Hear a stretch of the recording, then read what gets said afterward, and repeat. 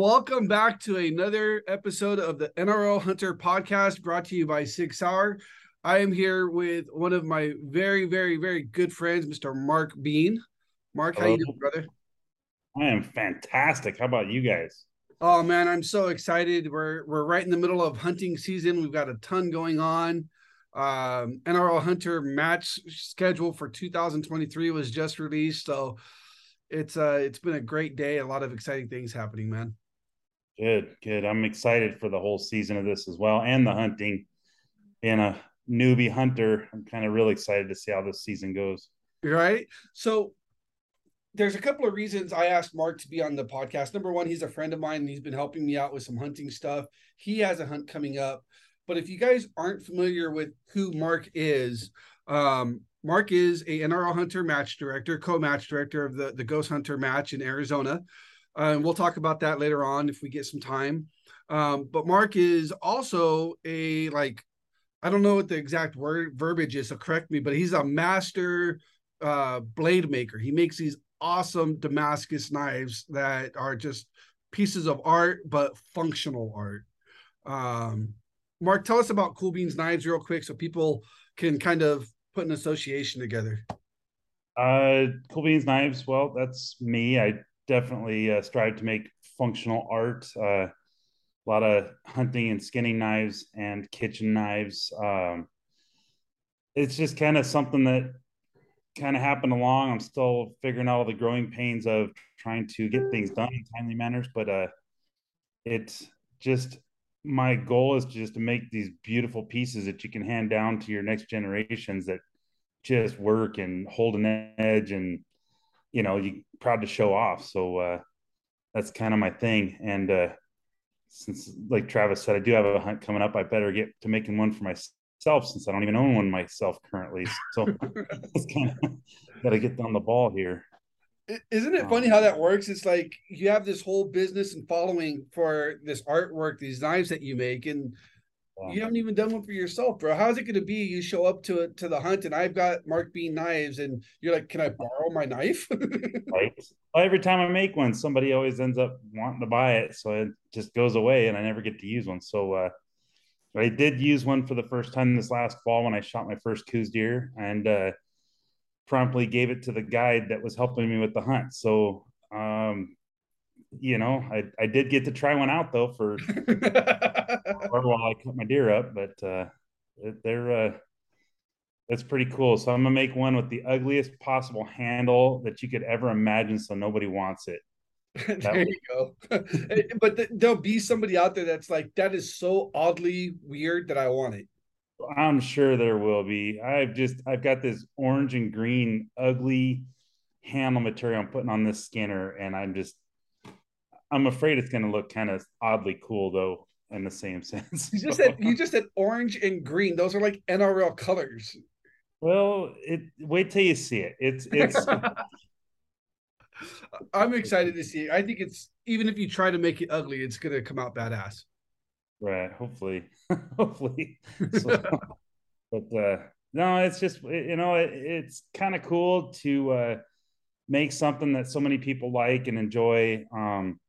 I really do like getting the feedback from people when they're excited how they used their knife and it worked well. And most importantly, too, I really get excited at the number of people that come back and get through multiple animals without having to sharpen the blade. And that to me is that's just cool, man. If there's one thing about what I do is the part about when other people are excited to either first get it in their hands or the first time they use it and they're just like, dude, this is the coolest thing ever. I mean, that to me means way more than the money that gets spent, that I charge for these knives. I mean, Right. um, and I guess that's really what I'm into it for, is that reaction, so it's kind of cool, when people get to use them. So I'm excited to try and, I've got this elk hunt coming up, and I got two knives set aside for myself that are they're about halfway done. And I'm kind of excited to see how this works out, because an elk is a big animal. I've never I can't say I've ever got up close and pet one in person or anything like that. So They're huge we'll, animals. yeah, that's what I'm hoping for. I want a lot of meat in the freezer. You know, definitely. And as everybody knows that listens to the show, that's what I hunt for. I hunt for the meat, you know. I'm really excited about your hunt. But before we get into your hunt, your knives, I just, you know, I'm a big fan of your knives. I own several of them. I've traveled all the way to South Africa with them. Yep. It's absolutely an essential part of my kit. And not to do a shameless plug or anything of that nature, but you also just started a new website, coolbeansknives.com. Yep. They finally So, got the website up and going. so if you guys are interested in a Mark Bean custom Damascus knife or kitchen knife or hunting knife or want something just custom made, he can do just about anything and everything. Go visit coolbeansknives.com. Thank you. Thank you. Yeah, check it Absolutely. out. So, Absolutely. All right. So, hunting season. You and I went on our first quote unquote adventure a couple of weeks ago. You came out to help me with an archery deer tag that I had. Unfortunately, we weren't able to harvest, but we had a great time together. that You was a told me, blast. yeah, it was awesome. And you told me you had this cow elk hunt coming up. Tell our listeners what that is and what's going on because I'm excited for this hunt. So I've been wanting to hunt elk for quite some time. Those of you that are familiar with Arizona know that tags are a little difficult to get out here. We just got a very large amount of people hunting in this state, or wanting to hunt in this state, and a limited number of stuff to hunt. So cow or elk tags are a little difficult to get. I did get drawn for a cow elk tag up in a unit to the eastern side of the state, Unit 27. It is definitely a steeper, high elevation hunt, which is cool. Okay. So I got a few things working against me with this hunt, being that I'm brand new with the hunting, have never hunted elk before, very unfamiliar with the area that the unit that I've got. So I guess the biggest things I have been up several times, driving in the unit, learning the area, trying to figure things out, just talking to as many people as I can to figure out where they may be, type of terrains, all that stuff. So, kind of excited to put this to the test, and I hopefully I'm doing a lot better than a lot of the other new guys that just want to say, "Hey, where should I go?" and just go there. I mean, I'm kind of trying to do my homework the best I can. So, Okay, so hold on. Let's back up here for a second. So you've never gone elk hunting before. nope. You're going to a brand new area and you're doing it completely DIY. Yes. Why? Okay, why are you choosing to do a DIY hunt for your first elk hunt versus a guided hunt or something of that nature? Um, I have given the guide thing a lot of thought, and I'm not opposed to a guide. I think a guide is a great way to do things. Um, I guess when I get into something, I kind of just turn into a nerd about whatever I get into and really want to figure things out on my own. I did look up guide stuff, and I'm not saying that they're not worth it, but it's definitely something that's not in my budget at the moment. All the guys that I've looked into, I mean, let's face it, it's not cheap to do even just a guide only hunt for what they charge. Like I said, I'm not saying it's not worth it. I feel that it is, but I'm also kind of on the fence. Like, okay, I got 6 days to get something figured out, and so that's kind of my thoughts on the deal. I really do. Part of me still wants to call it and get a hold of a guide and say, just can I just pay it for a couple of days, type of thing. Right.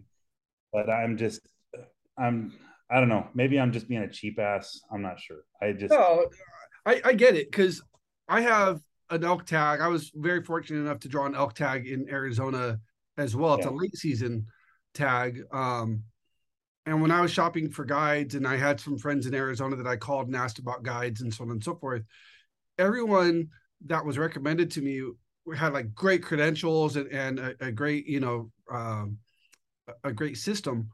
But you're right, they're not cheap. I mean, they could be very Everything expensive down is from about $5,000 for the week. if I talked to one that was like 8 grand. Yeah. Yeah. And so and is it worth it if you have the money and you Yeah. have a limited window to be able to do your hunt? I think absolutely. If I had an extra, 5, 8 grand, whatever to Yeah. spend to ensure my, better chances of a successful harvest, sure. Yeah. But, let's be honest, 5 grand, 8 grand, 10 grand, that's a lot of money to us and to the average person. I mean, Yes. that's a ton of money, right? So, so with that being said, though, when you go out with your buddies, you're all going out, you're like-minded, you're learning the areas where you're hunting. I kind of feel like even if you take away, you just have tag soup at the end of it, and you don't get to get your harvest, right? Do you Are you able to walk away learning a lot from it, and so that the next time you get the opportunity to go out, that you have your chances of success are a lot greater at that point, right? Right. Um, and I guess that's kind of, to me, is yes, I want the elk, yes, I want the meat. Um, but let's face it, if I spent 5 grand, I get a guide that goes in there and he puts me on something that, now once again, that's just, it's not a guarantee you're going to get something. Um, then that's just that money that you spent in the chances of getting it. Whereas if I go in and learn it and spend the entire time myself, because I can stay up there the whole entire hunt, right? I Right. don't have to be back. Um, I guess the way I look at it is, if I fail, then I'm going to drive across the border to New Mexico. And I'm going to go buy somebody's steer off their property, and I'm going to have it butchered and and still put meat in the freezer, right? Um, so I guess that's, I don't know. I guess I almost thrive off the learning aspect and trying to figure things out on myself. And the other side of that coin is, what helped make that decision is that I had the time to get up a couple of times to learn the area and learn and look around and find the signs that they're there and all that. So part of me, once I made a couple trips up there, started getting that comfort of, okay, I know they're here. I can hear them. I mean, I had cows. I had two different cows respond to a cow push call late Right. at night. So it's like, okay, I can see where they poop. I can see their tracks. I'm finding where they're getting their water. I'm finding where they're hiding out, type of thing. I can get them to respond to calls. So obviously they're there. So I'm leaning on the more confident side, to where it's like, okay, I don't feel like I have to have a guide, because I'm learning. I'm actually You're in seeing the what I need. vicinity, Yeah. Um, and it's a Now, if rifle I make hunt. it is a rifle hunt, Okay. and I'm really, trust me, guys, I can shoot and hit targets and everything at very far distances. I have every bit of confidence in my shooting abilities. However, my goal is to still shoot something 500 yards and in. I feel that that's a very safe bet, and it's very ethical. And I mean, I've got, you know, a rifle that's just amazing, 300 PRC rifle that'll just shoot, whatever, wherever I want and all that stuff. But so I guess that being said, is like, even at 500 yards, it's still quite a bit of distance. Right. Um, so I guess, I mean, if you look at it from all these aspects, that's my biggest reason for not doing a guide, is just all that combined together just puts me at a confidence level that it's like, okay, I can do this. I can pull this off. Um, I And don't have a problem seeing animals. I mean, I feel like glassing, I can find stuff that's bedded down, find stuff that's, dude, you have hanging. eagle eyes. Your eyesight is like freaking amazing because you glassed up that deer when we went on my archery hunt at what 1,200 yards that was bedded down under a tree that looked like a branch to me. 1,350 yards bedded under a 1350, tree. dude. I stared at that. When you put me on it, I stared at it for like a minute. I'm like, I don't see what the hell you're seeing, and you had to give me you're like gave me a better description, and Right. I was like, that's not an animal. And then I saw it flicker, and I was like, holy crap! How the hell did you see that at 1,350 yards? It's just, take the time to look for stuff that's out of place. and it's just training your eyes. And where your hunt was, that type of terrain, that high desert with all the junipers and all that stuff, that's the kind of crap I'm used to looking in. And I feel way more confident looking in that stuff. Like that type of terrain to me is easy, where stuff that looks out of place to my eyes pops up really easy. And then you get to where my hunt is, man, it's all trees and forest and pine and aspen trees and all that stuff. I am lost. I'm not gonna lie, I am lost. I'm learning it because I've been up there a little bit, but still, I'm like, wow. So, and I will say, uh, let's throw a little shameless plug in there. 6 Hour, kudos on those 10K binos, because Yeah. that was the coolest thing ever when I grabbed Travis's binos and pinpointed where that deer was with your little laser rangefinder spot and GPS thing. That is freaking rad. I've got to get me a set of those. Dude, But those yeah, so what he's talking about is the new Sig Kilo 10K laser range finding binos with applied ballistics in them. They have a function in there where if you have an animal that you spotted, you can actually range that animal and connect it to your base map app on your phone, and it'll drop a pin to where you ranged. So when you range that animal, you were on the hillside and we were walking in, and you got us within 50 yards of that pin and told us that that deer had moved about 50 yards. Otherwise, we would have been right on top of that pin. And yeah, it was that was huge. cool. That was so freaking cool. That was I couldn't imagine, like, when you, I mean, being able to just locate wherever you're going for. That technology is just unbelievable, and how accurate it is. Right. You know, I mean, that's absolutely unbelievable. that was an archery hunt. So getting as close as possible was absolutely necessary. Yeah, Not that it's not necessary in all aspects, but with a rifle, you don't necessarily have to get within, 20, 30 yeah. yards or whatever, right? With a rifle, 100, 200 yards, you're absolutely confident with that with a clean shot. Oh But yeah. it's, that the technology to put you right there is insane. So I'll be curious as to how stuff works up at my hunt. The terrain is a lot different.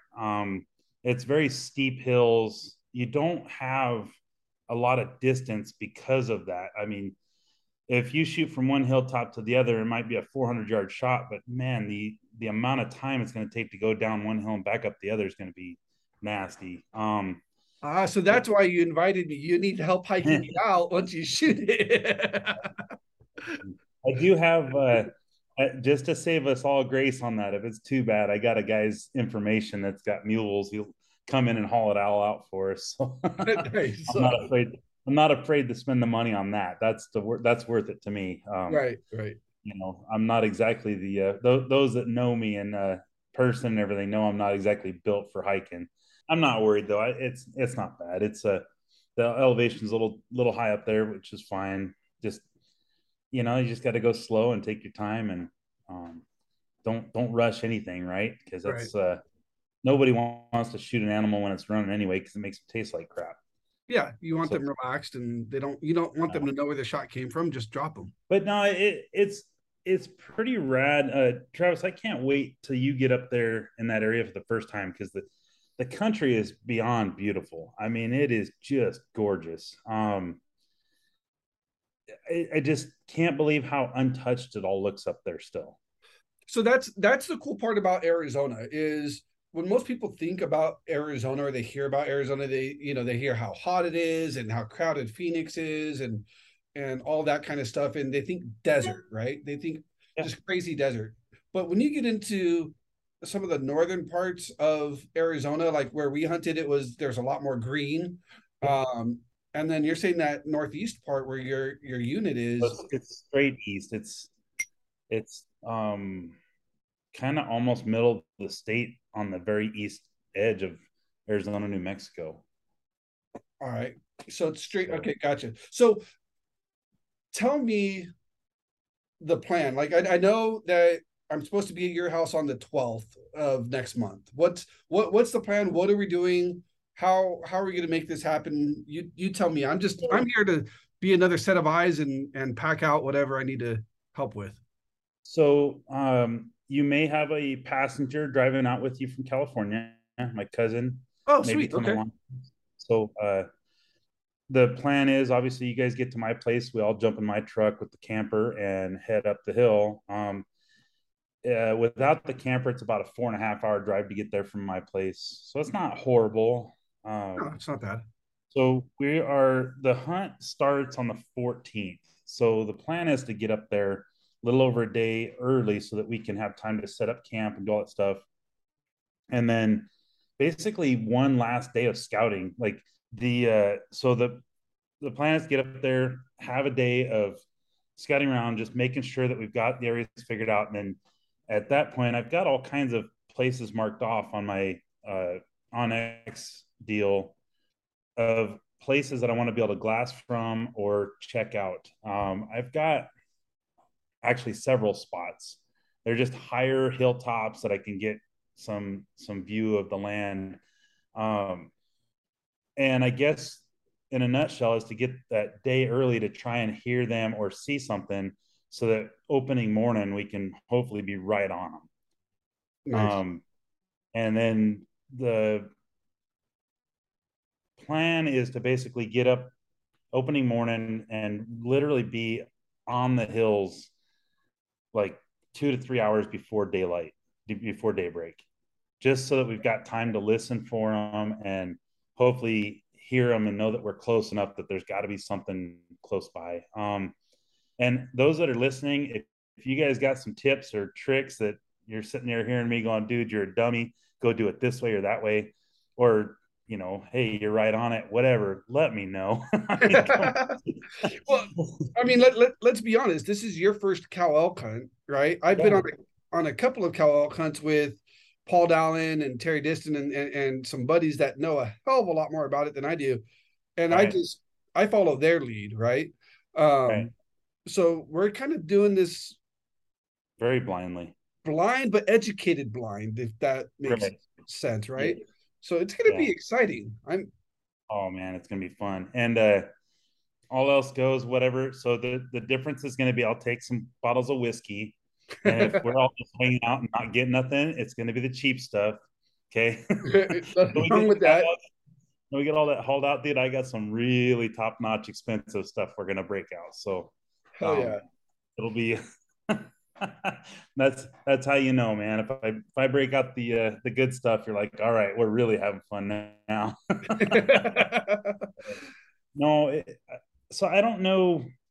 I mean, as far as that goes, if at worst case scenario, it's just you and I. Now, I do have possibly some other Arizona friends that might show up over the weekend, right, to help out a little bit or Josh hang Reese out. said he might show up. Yeah, Josh said that there's a possibility he might show up. I would love that. I mean, Josh is a serious badass when it comes to all Yeah. this kind of stuff. He's Don't a anybody fucking let mountain that guy man. fool you. Yeah. Yeah, he's Mr. Mountain Man. Yeah. I'd love to see that guy up there because and you know what would be super cool is maybe my plan works and opening day I pop a cow and then everybody shows up just to hang out and party afterwards. Like it's That'd be awesome. right. But it's just one of those deals that I guess I'm really really super excited to try out all this information and this stuff that reading and talking to people and whatnot. And it's pretty wild. So when you start talking to people, uh, the difference in attitude when you ask somebody questions about what you're doing or anything of the sort, when people find out that you've been doing your homework, you've been going scouting, you've been up there, you've been doing your thing, I will tell you that people are a lot more willing to give you information and willing to help you out. But because I see a lot of people that in my position and all they want to do is ask everybody where to go and what to do exactly, right, to a T.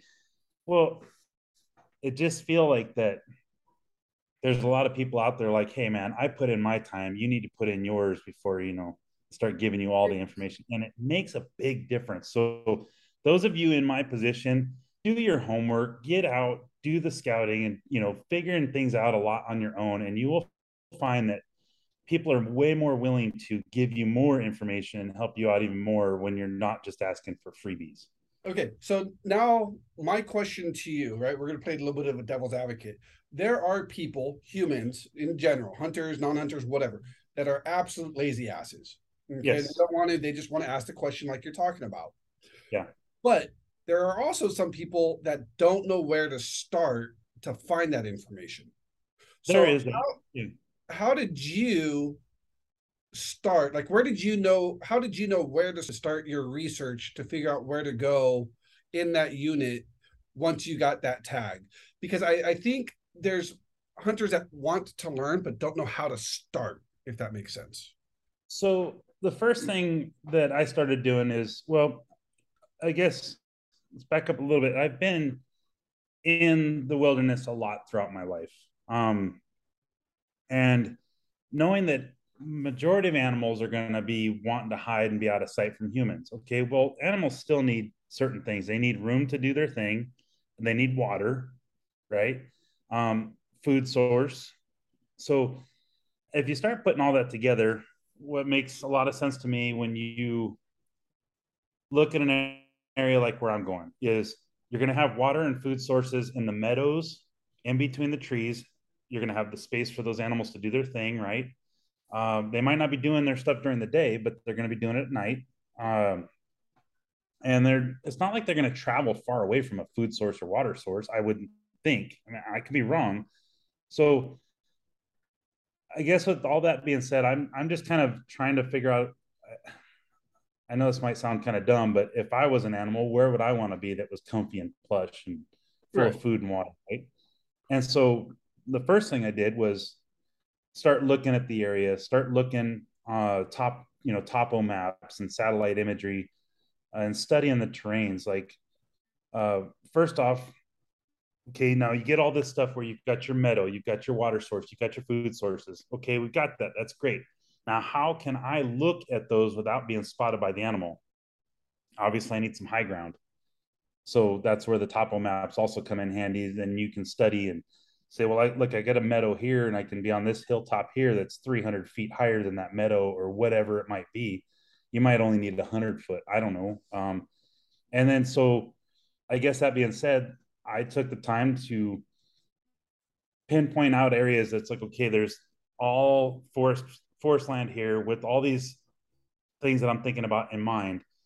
And the next step then is just to go there, and show up, and can I access these areas, right?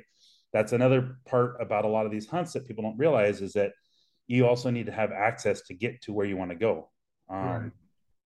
And so I guess with that mindset, that's probably the easiest way to kind of start. um, don't be afraid to buy a paper map. Go get those nice us geography maps, whatever the good quality Right. paper maps. Well, if The you're going to stuff. be any backcountry, you should always have a paper backup with you. Oh, 100%, 100%. These stinking electronic devices we rely on. Even at that point, carry extras. If you've got a GPS, you've got your phone, you've got whatever. There's plenty of stuff out there that doesn't weigh much that you can use, right? But most importantly, I guess to answer that question, Travis, I just have a way of breaking things down in my mind and analyzing, trying to simplify whatever I'm doing, right? So that was the big thing for me, is just like I said, find the water, food source, and this, so you get these meadows with this real thick forest stuff around them. They can walk right out of that meadow and be hidden in minutes. Right. So it kind of makes sense. It's amazing that such a large animal can Yeah. disappear just like that. It's, Oh I my mean, gosh, yeah. it's And insane. that's a lot of the guys that I've talked to say the same thing. They're like, yeah, it's a huge creature and it's super elusive. So, um, and I, and so with all that being said, so I made my first trip up there. I started finding these areas like, okay, cool. And I'm finding elk tracks and deer tracks and even bear. I mean, I found some really cool bear tracks up there. Okay, so Um, pack the 10 mil just in case. right. Yeah, keep firearm handy. Uh, so when you get into these areas and you start seeing the wildlife, I mean, take your time to beforehand, do the homework, look up what elk poop looks like, what elk tracks look like, deer poop, bear poop. I mean, all that stuff. That is all stuff that you want to know ahead of time, right? Um, if anything, just to give you information, if you show up in an area and it's just littered with, bear turds and bear tracks, probably not a good area to be, Right. Um, but then you show up to an area Unless you like got a this. bear tag. Well, right, unless you got a bear tag, yeah. Well, like this last trip up though, like so now I've kind of started narrowing down where I want to be, right? Because of all this. And I'm kind of dumb, I guess, in some ways that I want to go to where everybody else isn't. So a majority of people are lazy. That's the bottom line. They're not going to hike that super steep hill to get to the good spot or whatever because they can sit in their truck and road hunt or whatever. And I'm not against any of that stuff. If that's what you want to do, kudos to you, right? That's your thing. I'm all about though. It's like, why don't I get to where everybody's not and hopes to have an easier chance? Well, some of these areas that I've found, I get in there and I mean, I'm stumbling across. I don't know how many mule deer were around us. I mean, several mule deer, wild turkeys. We have one spot where we found antelope. I mean, if all these animals are in there and they're chilling and they don't look like they're bothered by anybody, there wasn't, it was the last day of archery season. I was there, and here I am with all the animals and stuff around me, and all these hunters running around in all these other areas. I'm like, well, obviously these animals don't care that I'm here because they're not pressured. Right. But that was still just for me, it was another sign that like, okay, this area is tougher to be in, and there's probably going to be more there. So and then I started doing my homework about elk calls, like the bugles and the cow elk noises that they make, and like, okay, I got this part. I'm hearing what the stuff sounds like. So I went ahead and took the time to buy some calls and start practicing how to use them. Oh And shoot! What'd you? Hold on. I've never done an elk call. What'd you buy? Tell me what you went for. so I can't remember the brand of the elk bugle call, but it's so a lot of guys are using those little reed mouth calls, and then they put the tube up and do Right. them. Um, I didn't feel like I had enough time to really learn how to use one of those good, so I went ahead and just bought like a simple one that has the built-in reed and mouthpiece. Okay. Uh, because I'm not looking for a bull, so I wanted to learn what they call, I guess, an elk uh, locator bugle. It's a little bit different where it's more of a relaxed, hey guys, I'm out here chilling. Where are you guys at type of thing, right? Not Right. not hey, I'm making this noise because I want to come kick your ass, right? Right. And take all your girls, type of thing. So I wanted to learn that one. I guess a lot of it, I don't know if I'll use that one or not, but it does piss all my dogs off, and the family doesn't like it when I'm in the house running around doing that. But Oh no, whatever. I want to hear it. Can we get a sample for the podcast? Gonna embarrass me here. Let me grab this thing real quick. Hold on. Dude, I want to hear it. Now, you guys don't give Mark a hard time. He's just learning how to do this, but he said he got some action already from a couple of cows responding. So all right, I've got a cow call. Trying to remember where I put it. Give me one quick second, Trav. I think I know where. No worries. No worries. This is gonna be awesome. I can't wait to hear this. All right. So I got a couple different ones. So I got that elk bugle call, and then I got what they call, it's just a little elk cow push call, they call it.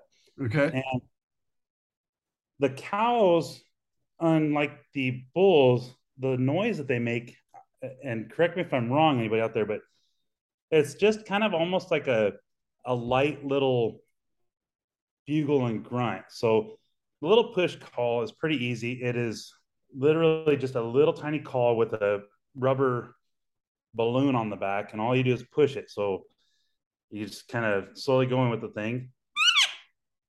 That's all it is. Okay. All right. And that apparently, from what I understand, that noise travels a long damn way. Huh. And so when I was up this last trip, I stayed up after dark and just hung out on a hilltop in an area that I thought elk would be. And I was on one side of this hilltop, and I did that one little call like that. And within about 15 seconds, I heard another, like a call come from another direction. No And I kidding. was like, yeah. And apparently that's just the cow elk's way of just talking and saying, hey, what are you guys doing? Where you at? And so I was like, well, that was pretty damn cool. I was kind of like surprised to hear that. And I thought, well, hopefully it wasn't a hunter messing with me. So I went to the other side of this hilltop, which was probably about 100 yards to the other side of it. And I waited 15, 20 minutes and I did that call again. And I had another cow respond from the other direction. So it was two different cows. I mean, there's no way they traveled that much space in the amount of time that it took. Right. I mean, maybe they're faster than I think. I don't know. But anyway, it was obviously a different cow that responded. And so my cousin was with me, on this scouting trip, and we were both just blown away. Like, wow, we can't see them, but we see all the signs that they're there, and then get them to respond like that. You're like, I must really actually be doing this right to know that that they're in here. So it's Right. really, really exciting. So now the elk bugle call. You guys are gonna laugh at me. I'll give this a shot here in a second. From what I understand is you're not trying to do a hey I'm pissed off one. You just want like a locator. From what I understand, you can still have the bull elks there and they'll have all their cow elks with them. So sometimes you can get them to talking just to know where they're at. And then you got a pretty good chance that there's going to be cow elk around hanging out with the bull, right? Now like I said, the elk bugle call, it's kind of a goofy deal with just a crinkly tube and a mouthpiece on it. Let's see if there's a brand on this one. I can't remember what it is. All right, so you guys prepare to be laugh at me here, but Oh yeah, baby. just it's supposed to be just a nice, easy, chill, kind of a little bit longer with a very little grunt at the end. Everything I've seen on YouTube and online. So let's see if I can do this.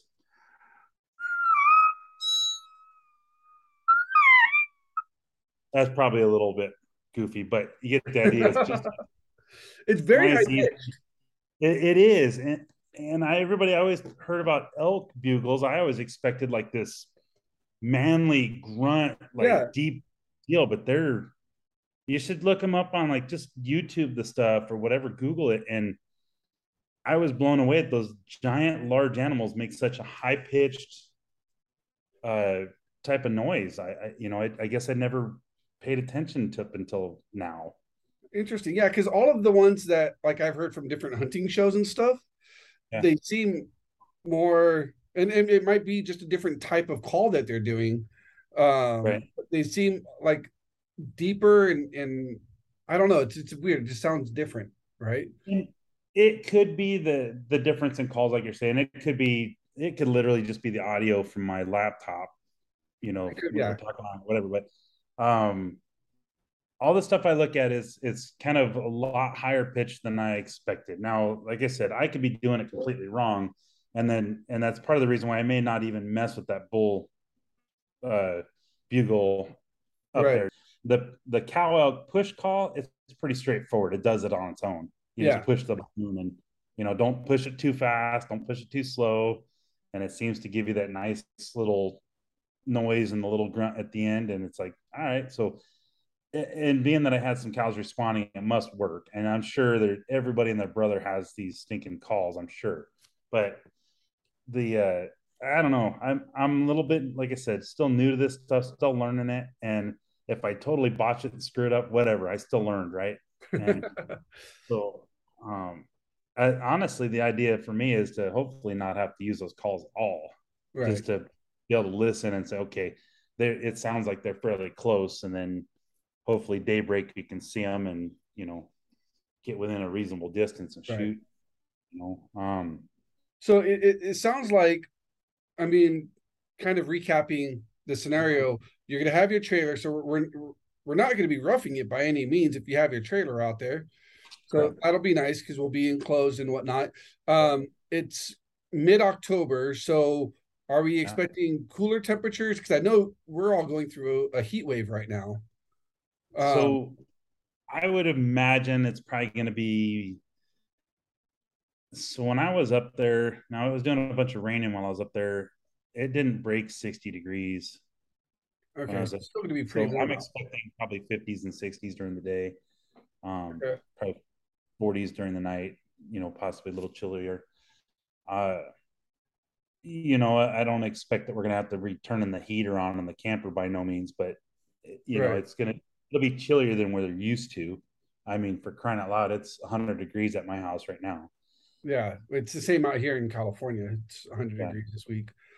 Um, we're going in with your 300 PRC. What? So tell us about your rifle build because everyone's gonna want to know that.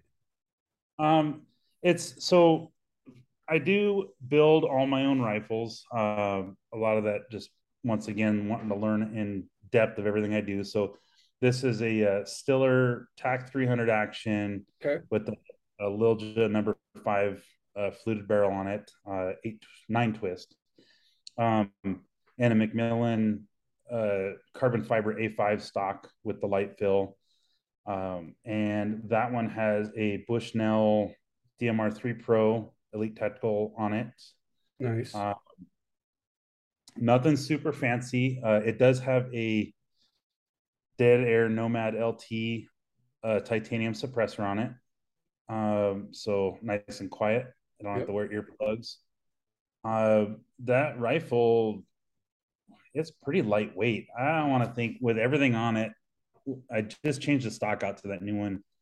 It might weigh maybe 13 pounds. More than likely, it's probably about 12 pounds.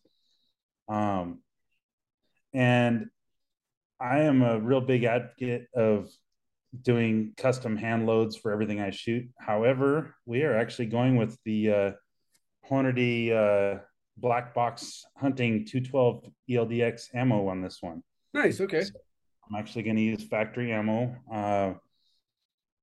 Honestly, I bought the ammo because I needed some brass. And I found that ammo and I was like, oh, I'll just shoot it and use the brass. When I started shooting, I'm like, stuff shoots exceptionally well. Like I was like, why would I bother shooting this stuff up and reloading when it already shoots so dang good? So, Right. um, I mean, technology's come such a long way that we can really lean on all these manufacturers of producing a nice product, right? So I get a lot of people that I know that do shoot their stuff and it works. So why Yeah. not? I You just used know, that precision hunter ammo on my hunt in Hawaii on Axis deer, and yeah, it shot great. Yep. yeah. I seen the pictures you posted of your recovered bullets and stuff, and I was like, man, how can you argue with that? Right. Obviously, drops them. It does what it's supposed to. Yeah. I'm not a bullet ballistician by any means or anything of that sort. I mean, I just shoot a lot, right? Right. And that's all we got to go by. Um, but I'm impressed with the ammo. So I'm obviously very simple setup with what I got. Nothing super fancy, and but it does work well. So And that's the thing, right? Is people get caught up in the simplicity, or they get caught up in the complexity of the rifle. You oh just have yeah, to use what you feel comfortable with and what's gonna maintain your confidence in your gear. And if you're confident in your gear, it doesn't matter if it's the right. most basic grandpappy's rifle from 30 years ago or if it's a new tricked out chassis hunting rifle. It's what you're comfortable with. Well, and the thing of it is, though, Charles, is there is a comfort level that you need, and we all want to be confident with the stuff working and being accurate and all that. So, um, no matter what you use, make sure it's adequate for what you're doing and what your realistic goals are with it, right? Right. But more importantly, get out and use it. Get that rifle out and shoot it. Don't just get one box a year through that rifle. There's no point in that. I mean, you want to be so confident. Uh, I mean, I've already like this rifle. It's not a competition rifle by any means, but I have. I mean, I don't know. It's probably got 300 rounds through it already. Within the last 6 months. Which is I more mean, than a I lot of people put in a lifetime. right, and I'm not worried about burning the barrel down or anything like that. But I want to be. I want to know enough about that rifle to where I'm not afraid to use it in any situation. One thing about the NRL Hunter matches and even field match, or that type of competition stuff in general, will teach you ways of using your equipment that you never thought was really possible, right? Um, I'm a huge supporter of like tripods and shooting off of them or using them for support or any of that stuff. There's so much of that stuff that goes on, and the NRL Hunter will damn near take any situation or any terrain and make it almost like an easy shot, right? When you look around and think about trees, rocks, tripods, bipods, whatever you want to use, and turn that into an easy situation. So that's another part of getting your rifle out and using it, is understanding what that's going to do in given situation. How is it going to react when you shoot off a tree branch or off a rock or off a tripod? That's part of ethical hunting, right? Is understanding and knowing what your capabilities are, not only with your personal self, but your gear's capabilities. Because 100%.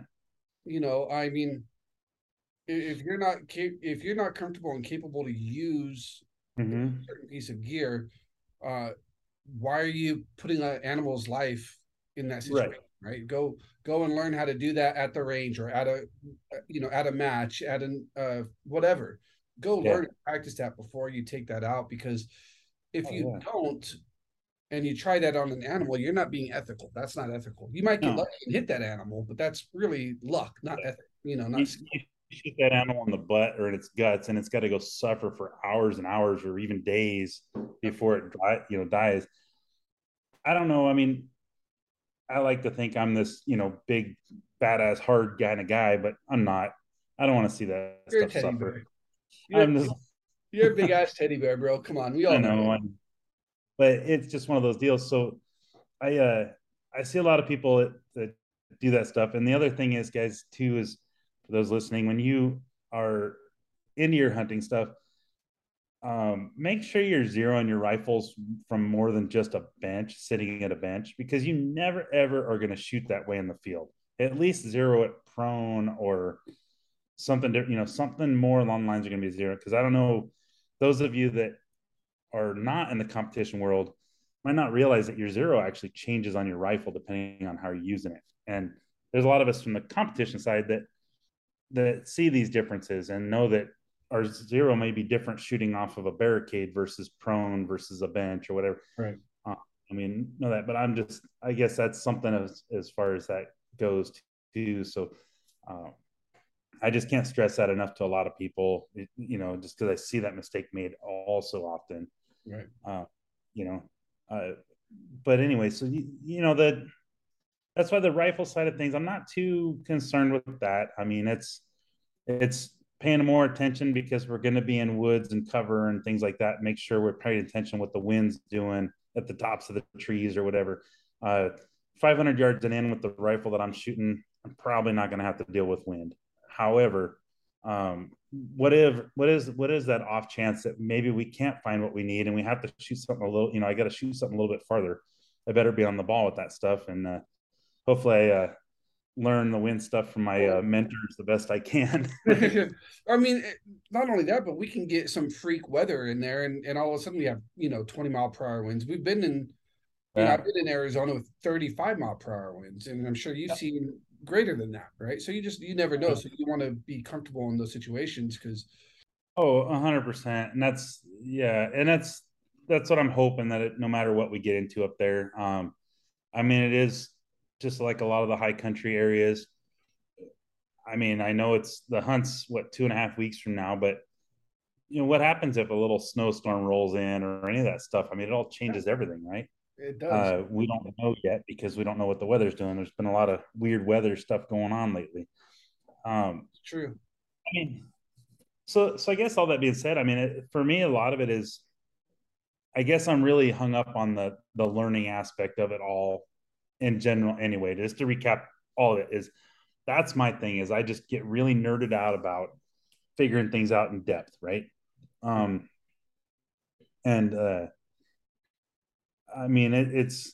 really, as much as I'm not built for it, kind of really looking forward to getting up some of these hills and stuff.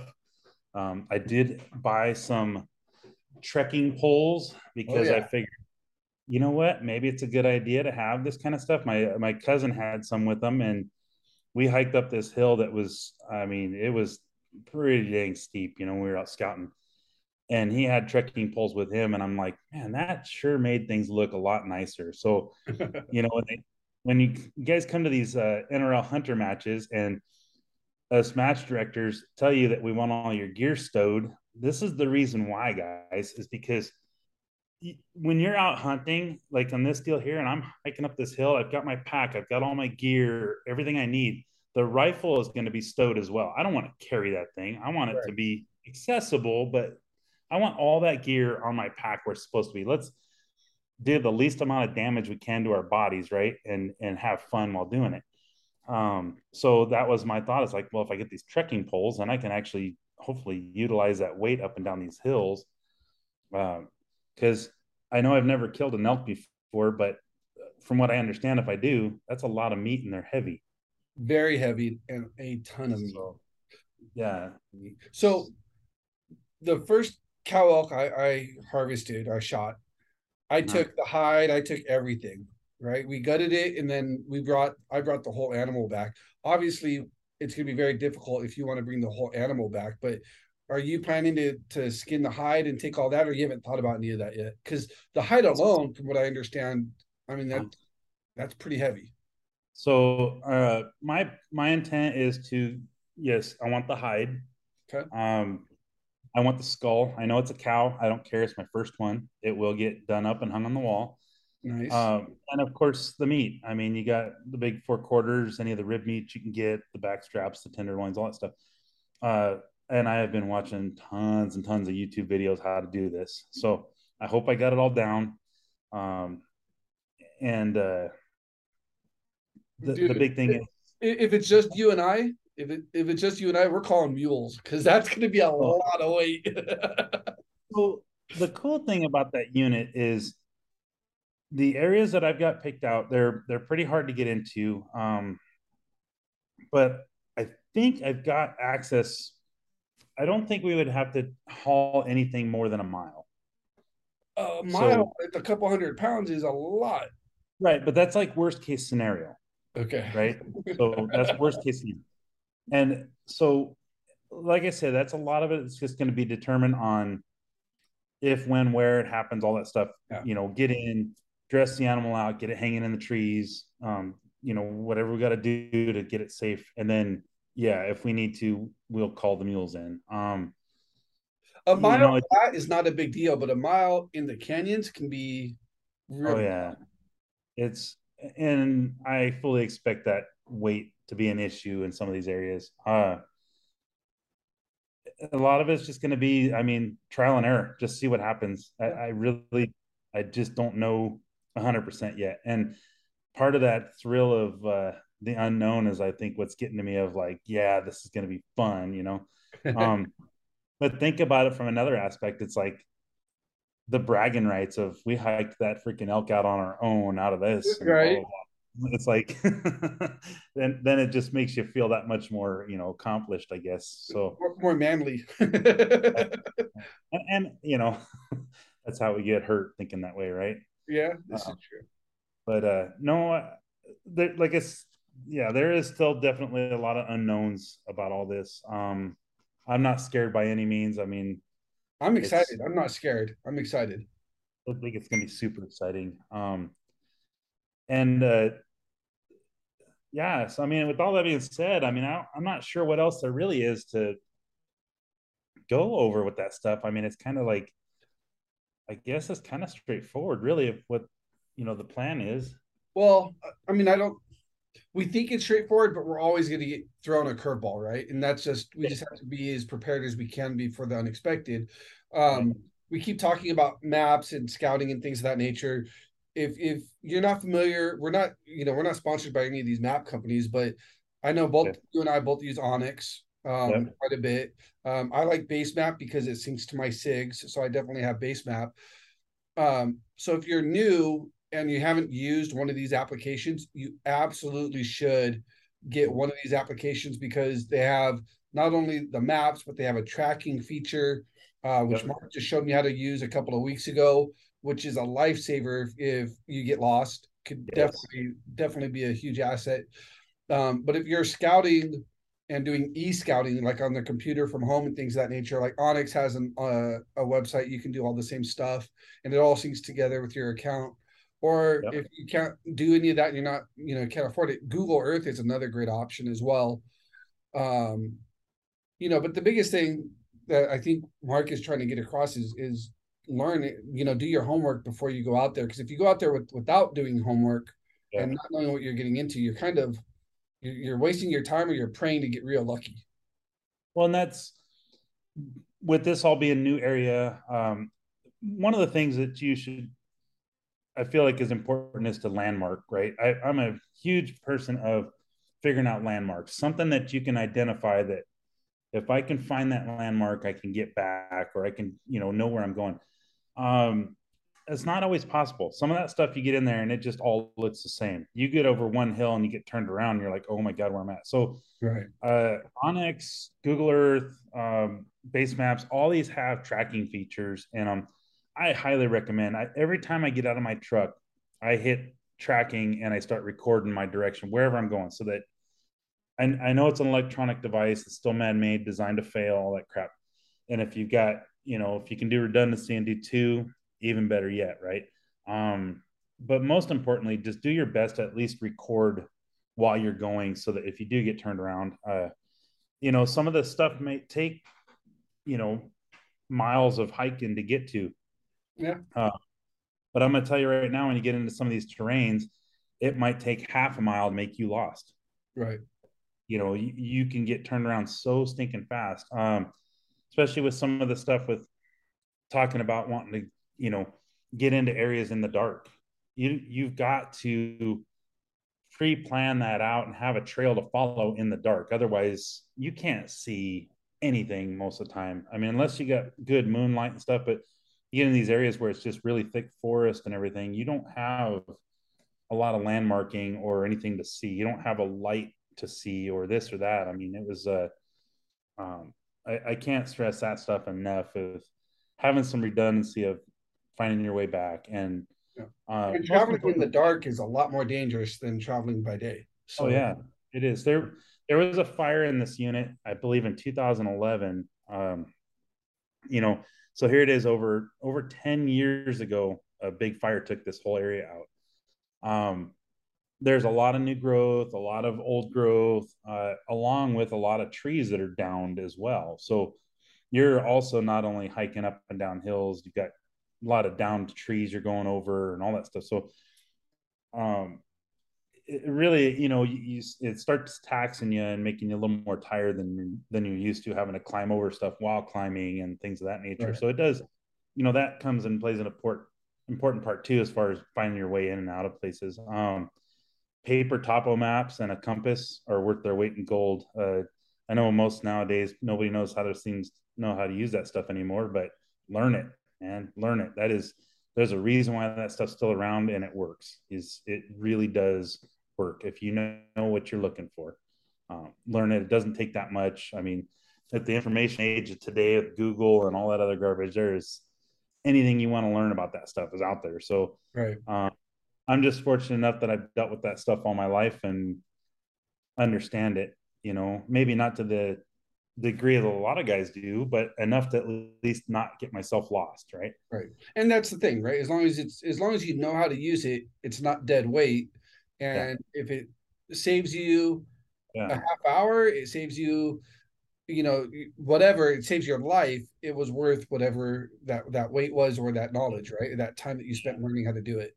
Yeah, for sure. So No, man, I know you're super busy with orders and things of that nature, and I appreciate you being on the show today. It was kind of impromptu. Hopefully, this will be a part one of a two series, because after the hunt, we'll come back and either tell you about our tag soup or tell you about the fun adventure. Either way, it's going to be a great adventure. We'll let you know yeah. how things were. But we appreciate you guys tuning in today and being a part of the podcast. Mark, I appreciate you and everything, and I look forward to seeing you in a couple of weeks and making this adventure a reality. It's going to be a ton of fun, brother. Oh man, I'm excited, Travis. I can't wait, man. We're gonna have a lot of fun. So Yes, thanks sir. all for listening to my jibber jabber and all that stuff. And like I said, anybody's got anything, feel free to reach out and say, dude, you got to do it this way or whatever. I'm all ears. So Right. All knowledge is, well, not all knowledge, but knowledge is knowledge. It's good. So yeah, yes. share. You guys, thanks for tuning in. We appreciate it. Until next time, be safe, keep shooting, and we'll see you all at the match. Take care.